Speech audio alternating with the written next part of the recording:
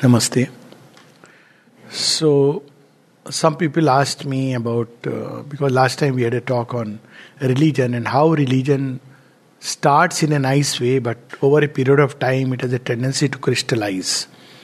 And what was meant to liberate the human soul from all shackles becomes itself a bondage and a shackle on the expanding soul of man. This is one of the beautifully conjured in this phrase, dharmasya glani. That law which was given at one point of time becomes an obstacle to man's expansion.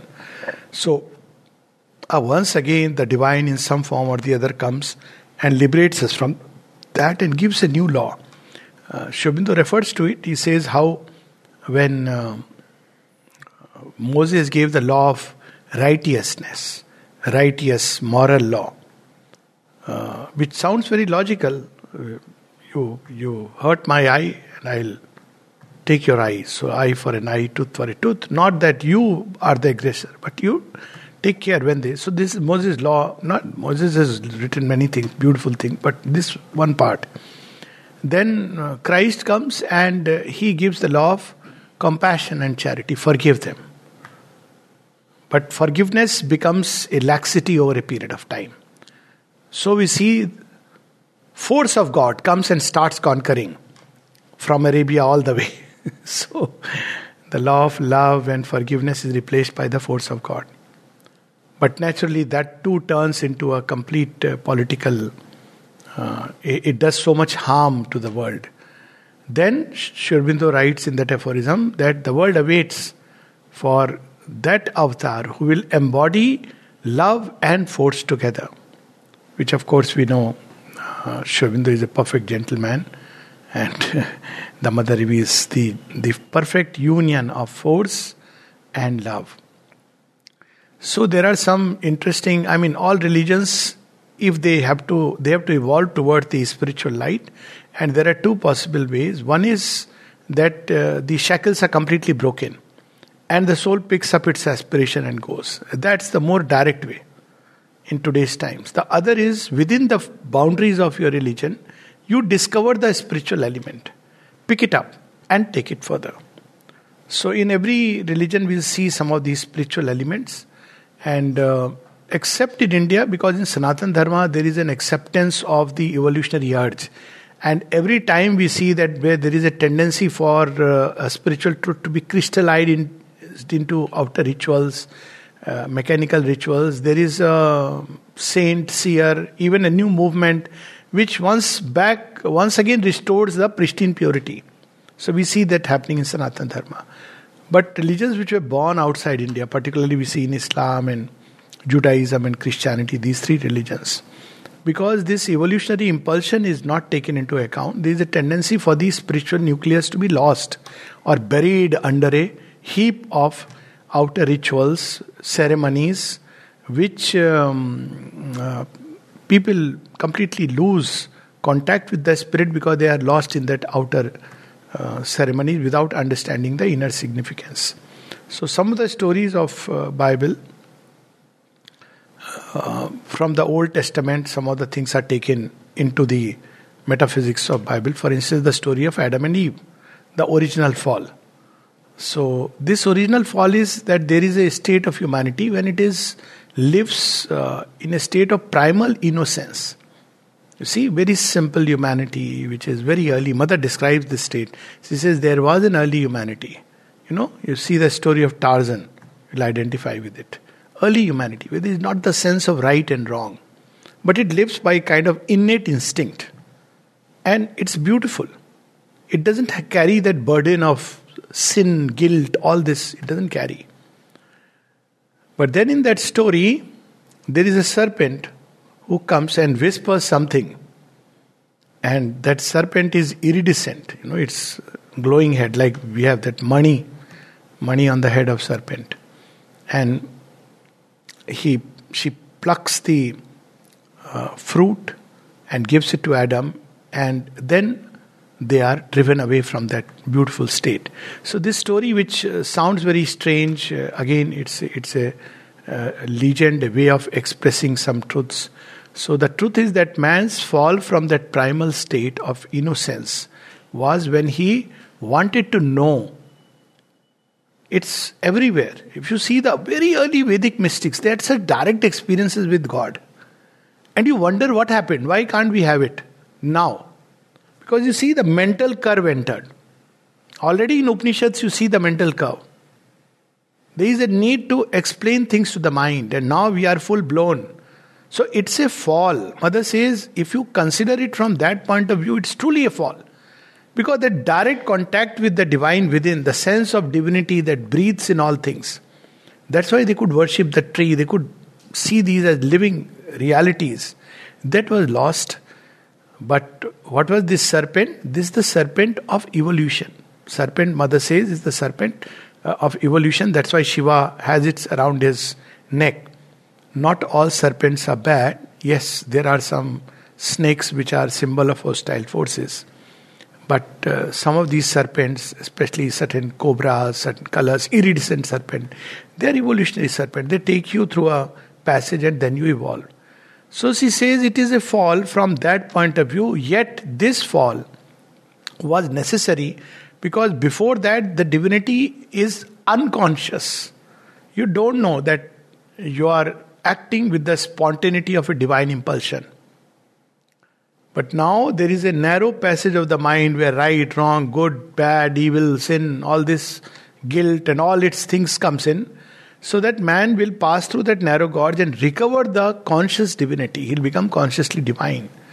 And she says it's a painful passage. But nevertheless, the end will be far more complex, far more complete and far more beautiful than that early stage. So that's why Sri Aurobindo says God drives you out of every heaven. So that crossing a desert of morass, dullness, people who go through phases when life seems dull, meaningless, but you arrive at a greater paradise. So that, is the paradise upon earth that man has to create. So this is the story of Adam and Eve and the fall. And we know that again the story of Pralaya is there in Noah's Ark, where that story is very similar. The great flood, when everything is destroyed and yet certain things are saved. And then creation begins again. Now here I want to touch upon one point which has become a subject of debate in particularly US, where people speak about evolution versus creationism. So creationism is that everything was created in 6 days' time. And seventh day God took a back seat and rested. Now that doesn't make sense to the evolutionary biologists, because the evolutionary biologists say that's not true. Facts are different. But to an Indian mind which is deep into spiritual thought, it is very evident.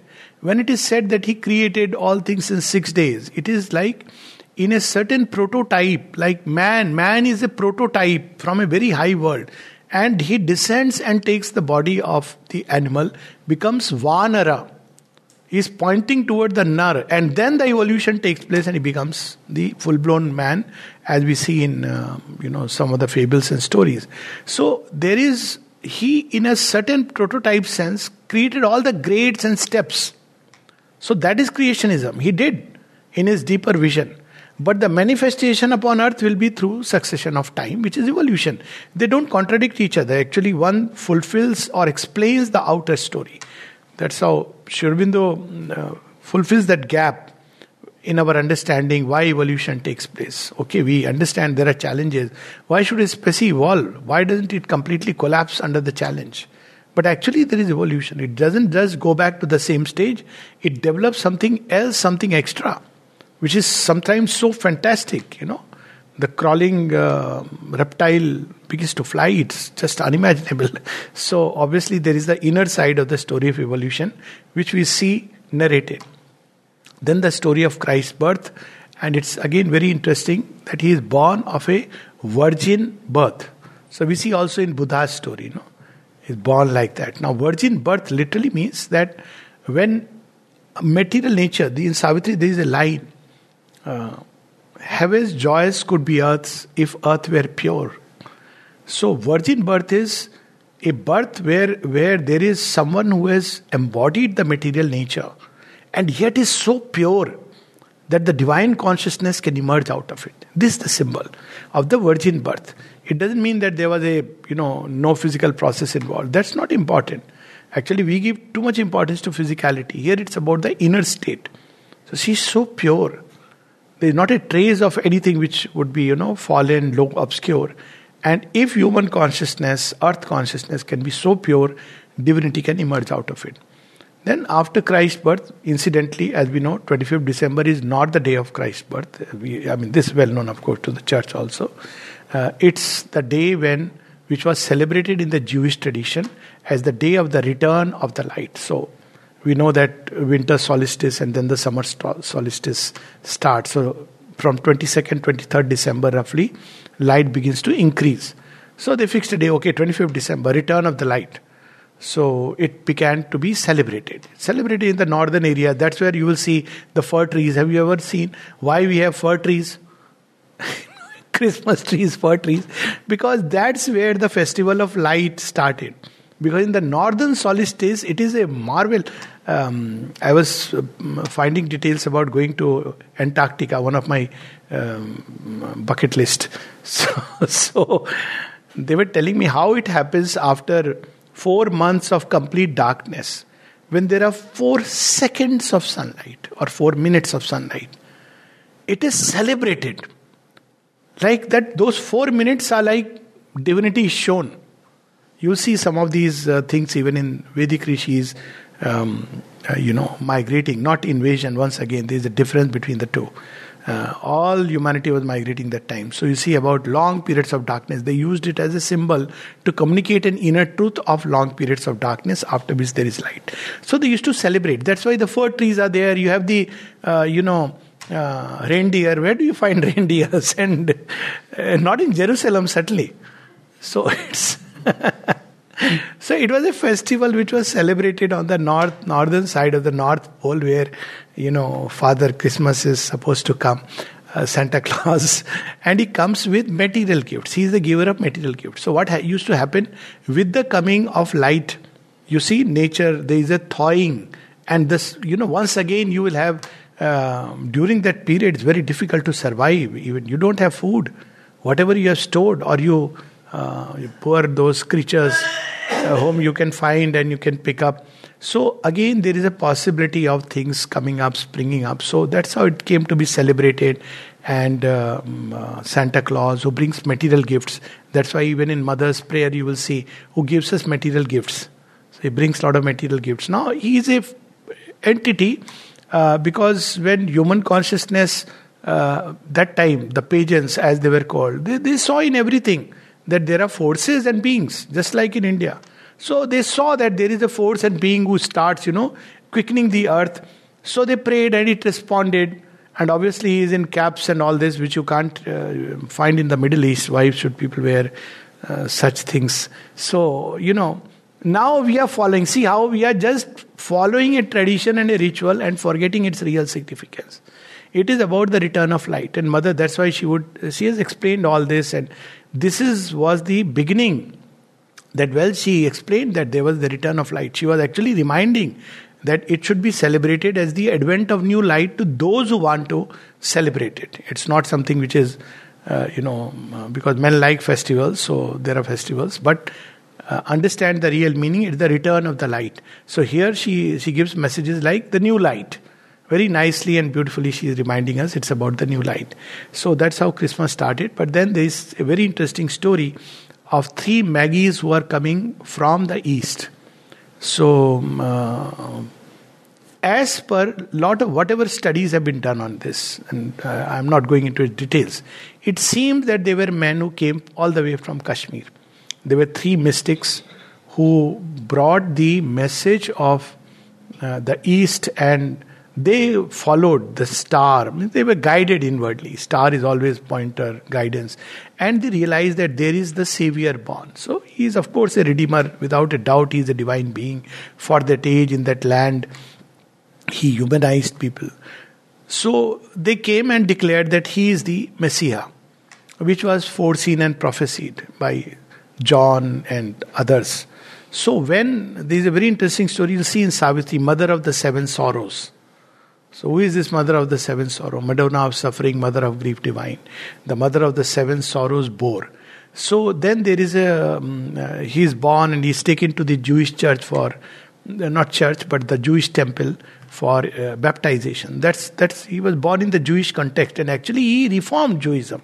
If you look at it very clearly, he was born in a certain context and he reformed it, which was a beautiful thing to do. So he goes there, and as the priest holds the child, baby Jesus, he had a prophecy. He was looking around and finding this world is getting so horrible, and he had a visitation that you will not die before seeing the Savior. So he holds him, and then he realizes, oh, here is the Savior. So the moment he sees, he utters few things, and so Jesus' parents are pretty surprised that what did he say?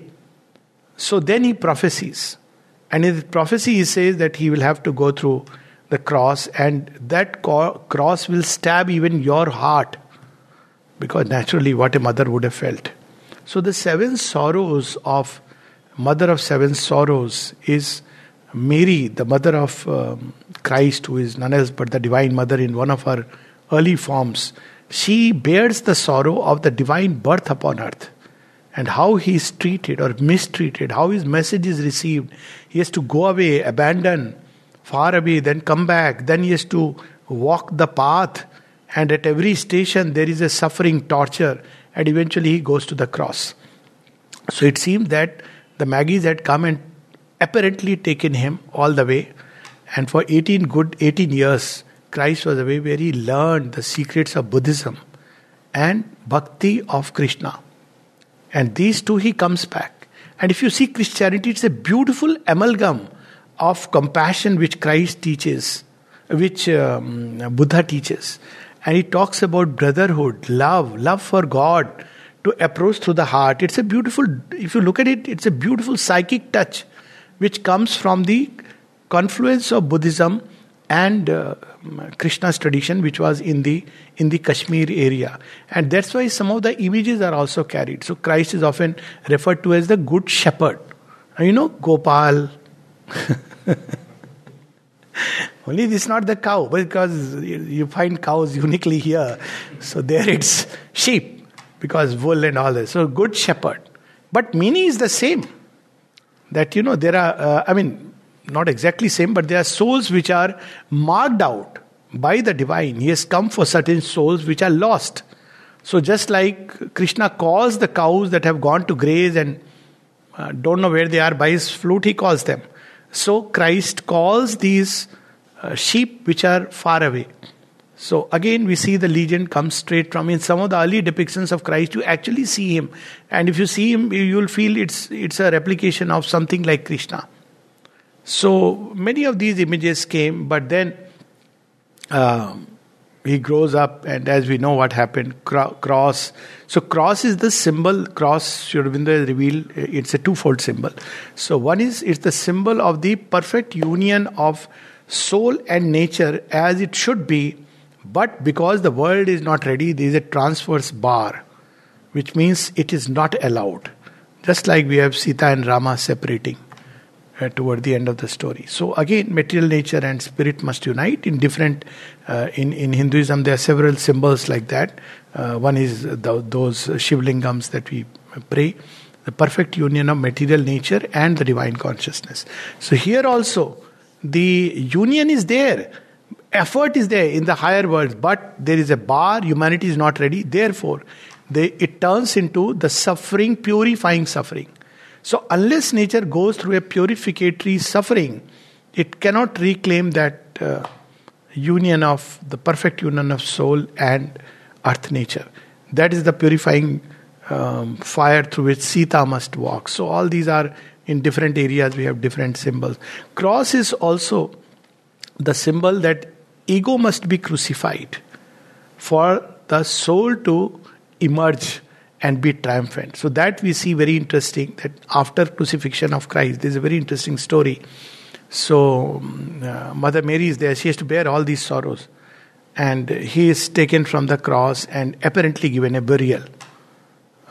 He is put into the grave.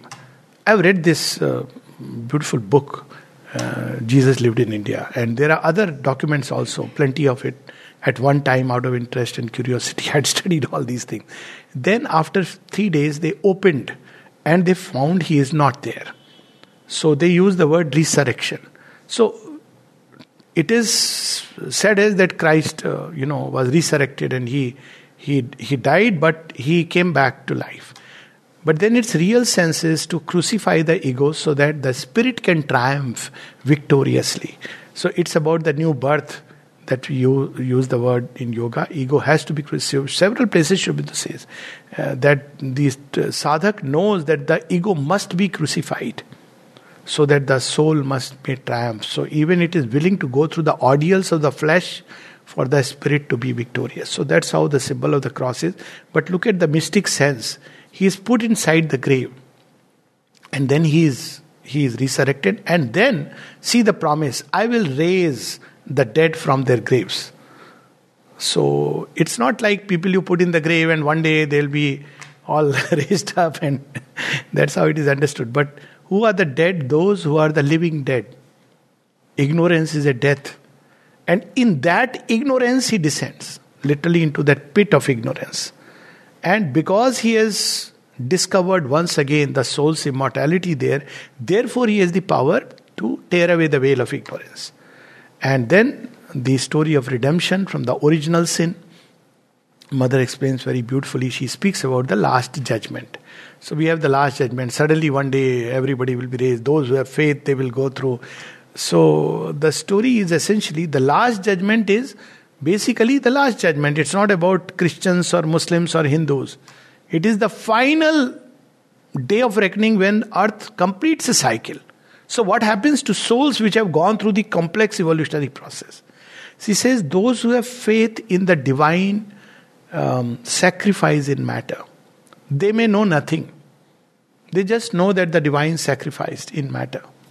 They have that psychic sense, love, and they are redeemed. Meaning thereby they are taken up into the new life. And the rest collapses. So that's what is the inner sense of the last judgment. And not like somebody counting on your good deeds and bad deeds or your surname and segregating in this side and that side of the story. Then the second coming, of course, we know, second coming of Christ has been promised. Buddha has promised as Maitreya Amitabh that he'll come again. Krishna has promised. And Sri Aurobindo and the mother very beautifully say that if he came, nobody will recognize. Because he is not going to teach Hebrew.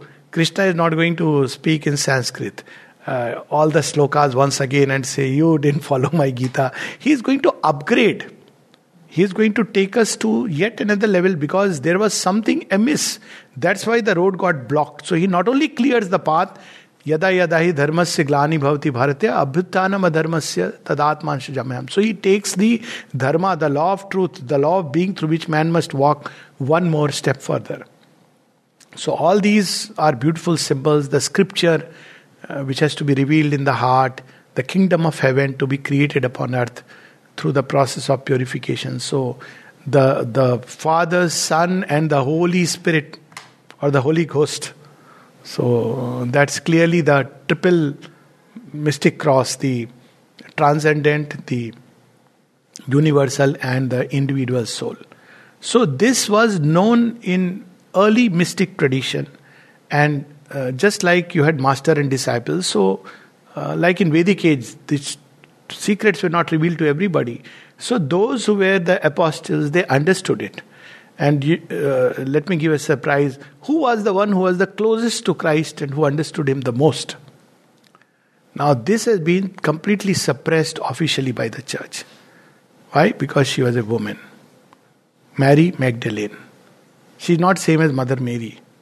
But she is the one who is regarded in many scriptures as the closest disciple of Christ, who understood him most, who was the witness to all his suffering, including the crucifixion, the resurrection. And that time people used to believe that she is his partner, beloved, all these things they used to believe. But later on, after this, Saul of Tarsus or Tarsius, he got converted. He was persecuting the Christians. But he got converted, but he carried the same mindset. So with the same evangelistic fervor, he started converting people. How do you convert people and create a whole group? Almost like the way Ashoka spread Buddhism. See, Ashoka spread Buddhism. But then Buddhism was no more Buddhism post that period. I mean, he is great, but because he was a man with, royalty and strength and power. So whatever he did was with that. That's not how Buddhism spreads. So this is how he also, he started spreading. But in trying to spread, the official religion started coming into being. So there were the head priest who will interpret, and everybody has to keep the flock together. And slowly the truths of Christ were lost. So much so that those who were trying to live that truth began to be persecuted. So they were the Gnostics who carried the Vedantic side of the teaching. And they were the alchemists who took up the tantric elements of Christ, because he had come to India and he knew the yoga. He was a yogi without a doubt. And when they started speaking of occult powers and hearing voices of God, no, only the official head priest has the right to hear. You cannot, nobody else can.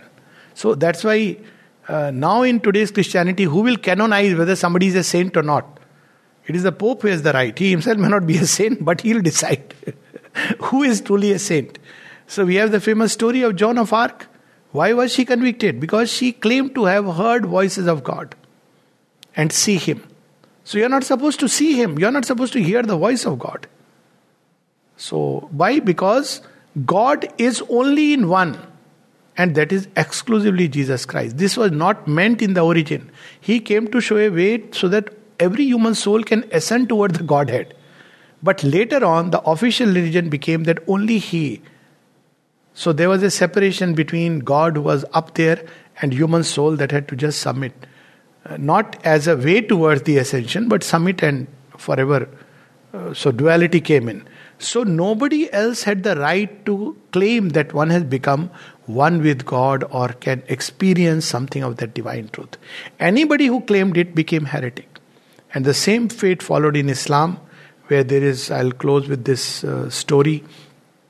I'm forgetting, was it Maulana Rum or one of them, who in his deep mystic state, Sufism, now many of these people could experience, the divine insight, because there is a mystic element anywhere. You go at the origin, some mysticism is there. And he would feel that he is God. And he would say, I am God. And his disciples were all shocked. How can you say that? There is only one prophet. No one else can be. So when he would come out, they would say, but sir, you were saying like this. He said, it's blasphemy. His outer consciousness could not believe or accept. So ultimately at one point he said that, well, next time I say this, behead me. And the rest followed.